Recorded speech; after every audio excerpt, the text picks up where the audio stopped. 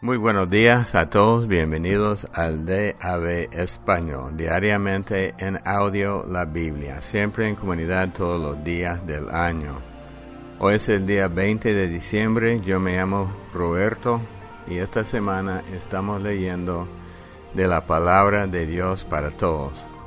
Hoy nos toca leer todo el libro del profeta Ageo, 2 capítulos.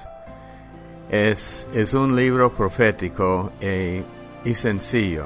Está hablando de la restauración del templo de Dios y como la gente sabía que tenía que hacerlo, pero no se animaba mucho. Entonces estaban dejando esto. Entonces la palabra profética era para mover a la gente. Y hay otros pensamientos también, siempre hablando de la promesa de Dios y la santidad de Dios, el arrepentimiento. Casi todos los profetas siempre tocan esto. Por eso cuando oigo los profetas, entre comillas, modernos, que ni llama a la gente al arrepentimiento, yo quiero tener más cuidado. Entonces entremos. Ageo capítulos 1 y 2. El primer día del sexto mes del segundo año del reinado del rey Darío, el Señor dijo lo siguiente por medio del profeta Ageo a Zorobabel, hijo de Salatiel, gobernador de Judá, y a Josué, hijo de Josadac, sumo sacerdote. El Señor Todopoderoso dice, este pueblo anda diciendo que todavía no es el momento de reconstruir el templo del Señor. Pero el Señor dijo también por medio del profeta Ageo, pero sí es el momento para que ustedes vivan en casas finamente terminadas, mientras que esta casa está en ruinas. Ahora pues, dice el Señor Todopoderoso, piensen bien lo que están haciendo. Ustedes siembran mucho, pero es poco lo que cosechan. Comen, pero no quedan satisfechos. Beben, pero no les alcanza para saciarse. Se visten, pero no lo suficiente para abrigarse. Ganan dinero, pero se les va como si tuvieran roto el bolsillo. El Señor Todopoderoso dice, piensen bien lo que están haciendo.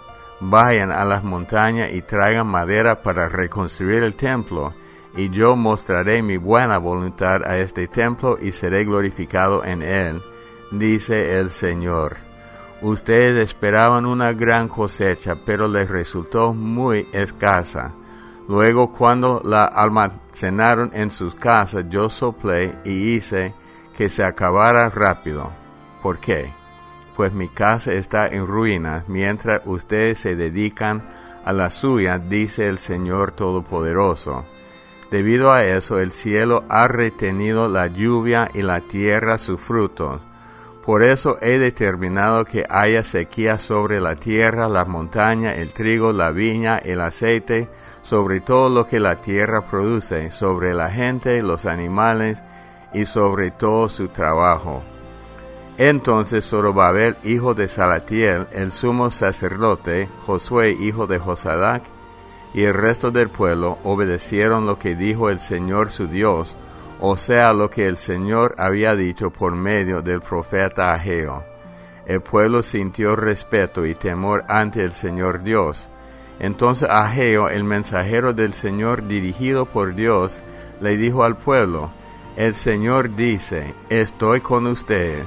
Y el Señor les dio ánimo a Zorobabel, hijo de Salatiel, gobernador de Judá, a Josué, hijo de Josadac, sumo sacerdote, y a todo el resto del pueblo, para que emprendieran la obra. Empezaron a trabajar en la construcción del templo del Señor Dios Todopoderoso, su Dios. Todo esto ocurrió el día 24 del mes sexto del segundo año del reinado del rey Darío. El día 21 del séptimo mes, el Señor dijo por medio del profeta Ageo, diles a Zorobabel, hijo de Salatiel, gobernador de Judá, a Josué, hijo de Josadac, sumo sacerdote, y al resto del pueblo, ¿quedan todavía entre ustedes algunos que alcanzaron a ver el templo antes, en su época de esplendor? ¿Y cómo lo ven ahora? ¿No es algo insignificante? Pero el Señor dice, Anímate, Zorobabel, anímate, Josué, hijo de Josadac, sumo sacerdote, anímate, pueblo de este país, dice el Señor. Continúen trabajando, porque yo estoy con ustedes, dice el Señor Todopoderoso. Esta fue la promesa que les hice a ustedes cuando salieron de Egipto, que mi espíritu siempre estaría con ustedes.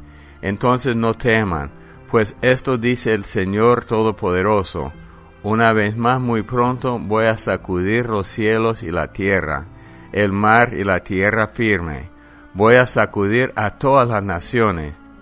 Llegarán aquí todos sus tesoros y llenaré este templo de esplendor, dice el Señor Todopoderoso. El Señor Todopoderoso dice también, el oro y la plata son míos. El Señor Todopoderoso lo afirma y Él dice que el esplendor de este último templo será mayor que el del anterior. En este sitio daré paz, dice el Señor Todopoderoso. El día 24 del 9º mes del 2º año del reinado del rey Darío, el Señor le habló así al profeta Ageo. Esto es lo que el Señor Todopoderoso te ordena.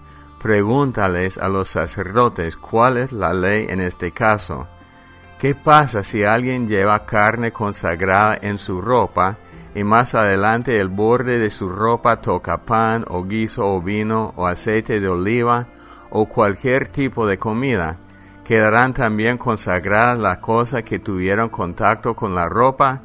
No, respondieron los sacerdotes. Después Ageo les dijo, si alguien que está impuro por haber tocado un cadáver toca también esas cosas, ¿quedan impuras las cosas? Los sacerdotes respondieron, sí, quedan impuras. Ageo les respondió, el Señor dice, esto también es cierto en el caso de este pueblo y de esta nación. Ellos no son santos ni puros ante mí, de modo que todo lo que ellos producen y traen luego al templo es impuro. De ahora en adelante quiero que piensen bien en lo siguiente. Antes de empezar la reconstrucción del templo del Señor, ¿qué tal estaban? Si alguien esperaba obtener 20 medidas de grano, solo conseguía 10. Si alguien quería obtener de un barril 50 jarras de vino, solo conseguía 20. ¿Qué era lo que pasaba? Pues que yo los estaba castigando. Yo fui el que envió las plagas que acabaron con las plantas, el que envió el granizo que destruyó lo que ustedes habían trabajado. Y así y todo, ustedes no buscaron hacer las paces conmigo, dice el Señor. Así que de hoy en adelante, fíjense bien en lo que va a ocurrir. Hoy, el día 24 del 9º mes, ustedes han echado los cimientos del templo del Señor. Ya no hay más semilla en el granero, porque están ya sembradas. Las vides, las higueras, los granados y los olivos ya no darán malas cosechas. De ahora en adelante los bendeciré con buenas cosechas. El Señor habló por segunda vez a Ageo el mismo día 24 del mes. Ve a ver a Zorobabel, gobernador de Judá, y dile, voy a sacudir los cielos y la tierra, a derribar tronos de naciones, a acabar con la fuerza de los reinos de las naciones, a volcar los carros de combate y a los que los manejan. Caballos y jinetes caerán y los jinetes se matarán unos a otros a espada. Ese día, dice el Señor Todopoderoso, te tomaré a ti, Zorobabel, hijo de Salatiel, tú eres mi siervo, dice el Señor, y te haré mi anillo de sellar. Porque yo te elegí, el Señor Todopoderoso afirma todo esto. Apocalipsis 11. Luego se me dio una caña parecida a una vara de medir, y me dijo Dios, ve y mide el templo de Dios y el altar, y cuenta a los que están adentro adorando. Pero no midas la parte de afuera del templo, pues allí están los que no creen en mí. Ellos pisotearán la ciudad santa durante 42 meses. Yo les daré poder a mis 2 testigos. Ellos profetizarán durante 1260 días vestidos de luto. Estos testigos son los 2 olivos y las 2 lámparas que están ante el Señor de la tierra. Si alguien trata de hacerles daño a los 2 testigos, ellos lo matarán con el fuego que sale de su boca y consume a sus enemigos. Estos testigos tienen poder de evitar que llueva mientras profetizan. También tienen el poder de hacer que el agua se convierta en sangre y de enviar toda clase de desastres sobre la tierra cuando ellos quieran. Cuando los 2 testigos terminen de dar su mensaje, la bestia que sale del abismo los atacará, los vencerá y los matará. Sus cuerpos quedarán tendidos en las calles de la gran ciudad simbólicamente llamada Sodoma, Egipto, donde su Señor fue crucificado. Gente de todas las razas, grupos, lenguas y naciones irá a ver los cuerpos de los 2 testigos durante 3 días y medio, y se negará a enterrarlos. Los habitantes de la tierra estarán felices por su muerte. Harán fiestas y se darán regalos porque estos 2 profetas los atormentaban. Pero después de los 3 días y medio, Dios les dio de nuevo vida a los profetas y ellos resucitaron. Los que los vieron se asustaron mucho. Los 2 profetas oyeron una fuerte voz desde el cielo que les decía: «Suban acá». Ellos subieron al cielo y sus enemigos los vieron irse. En ese preciso momento hubo un gran terremoto y la 10ª parte de la ciudad se derrumbó, dejando 7,000 personas muertas. Los demás quedaron muy asustados y alabaron a Dios que está en el cielo. Y pasó el segundo gran desastre, pero pronto llegará el tercero. El 7º ángel tocó la trompeta y se oyeron fuertes voces que decían: «El reino del mundo es ahora el reino de nuestro Señor y de su Mesías, y Él reinará por siempre».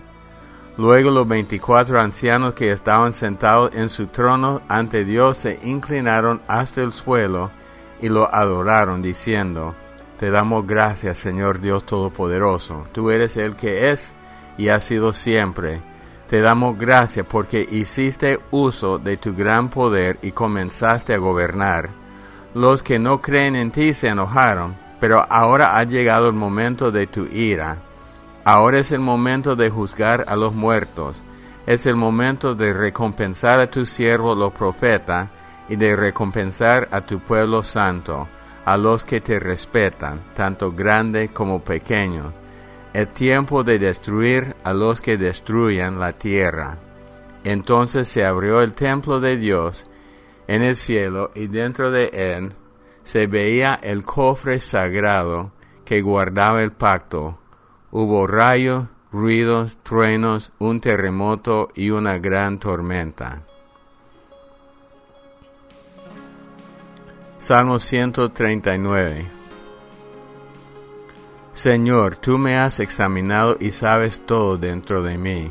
Tú sabes cuándo me siento y cuándo me levanto, aunque me sienta lejos de ti.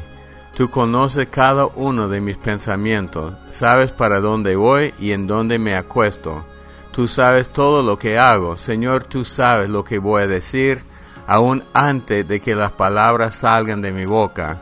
Tú siempre estás a mi alrededor, adelante y detrás de mí.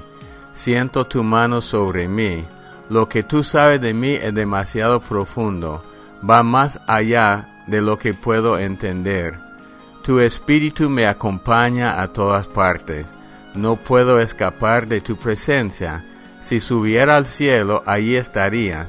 Si bajara a la profundidad de la tierra, allí estarías. Si fuera al oriente donde nace el sol, allí estarías. O al occidente, al fin de los mares, allí estarías. Aún allí me tomarías de la mano y me conducirías. Tu fuerte mano derecha me ayudaría. Si yo pensara que seguramente en la oscuridad podría esconderme, o que la luz de mi alrededor se hiciera noche, ni siquiera la oscuridad es oscura para ti. No importa cuán oscura sea una noche, para ti seguirá siendo tan clara como el día. Para ti es lo mismo el día que la noche. Tú hiciste todo mi ser, tanto mi sentimiento como mi cuerpo, desde que me hiciste tomar forma en el vientre de mi madre. Te agradezco porque me hiciste de una manera maravillosa. Sé muy bien que tus obras son maravillosas. Tú sabes todo de mí. Tú viste mis huesos crecer mientras mi cuerpo se formaba en el vientre de mi madre. Tú viste formarse cada parte de mi cuerpo. Todo ya estaba escrito en tu libro. Fueron formadas a su debido tiempo sin faltar una sola de ellas. Mi entendimiento no puede con tus pensamientos. La suma de ellos es inmensa. Si pudiera contar cada uno de tus pensamientos, sería más numeroso que los granos de arena. Y cuando terminara de contarlos, tendría todavía que continuar.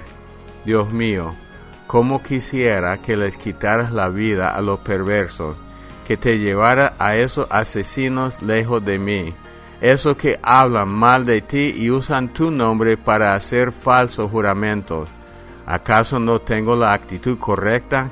¿Acaso no odio y desprecio a los que tú desprecias? Los odio con todas mis fuerzas. Tus enemigos son también mis enemigos.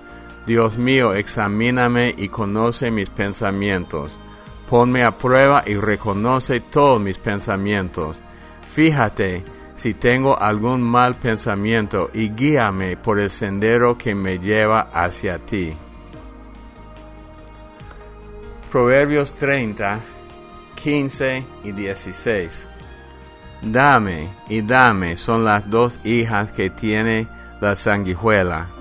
Hay tres cosas que nunca están satisfechas y una cuarta que nunca tiene suficiente. El lugar de los muertos, una mujer sin hijos, la tierra seca que necesita lluvia y el fuego que no puede ser apagado. Bueno, en Ageo vemos un principio que se puede aplicar a nuestras vidas. Esa gente estaba ocupada en construir sus propias vidas, pero no en el templo de Dios. Y una lección muy sencilla es que nosotros a veces estamos tan ocupados en construir nuestras propias vidas que ni tenemos tiempo para el Señor. Cuando pregunto a la gente, ¿por qué no? O pregunto, ¿usted cree que la Biblia es la palabra de Dios? Dice que sí. ¿Y usted la lee? Pues no, es que no tengo tiempo, estoy muy ocupado. Entonces, hermanos, en estos días en los que estamos viviendo, no podemos evitar la necesidad de leer la Biblia y dedicarnos a las cosas de Dios. No es necesariamente de la iglesia, pero puede ser que sí, pero la obra de Dios es de suma importancia. Bueno, entonces vamos a ver los dos testigos. En Apocalipsis 11, fueron profetizados en Zacarías 4, y más adelante vamos a leer Zacarías. Bueno, creo que es el próximo libro de la Biblia. Pero esos dos testigos aparecen durante la gran tribulación para dar testimonio del Señor y tienen poder. Hay muchas discusiones sobre quiénes son. Algunos dicen Enoc y Elías porque esos dos no murieron. Yo opino, y solo es opinión mía, que son Moisés y Elías porque los milagros que hacen los dos concuerdan con los milagros de Moisés y Elías. Pero ellos profetizan, entonces,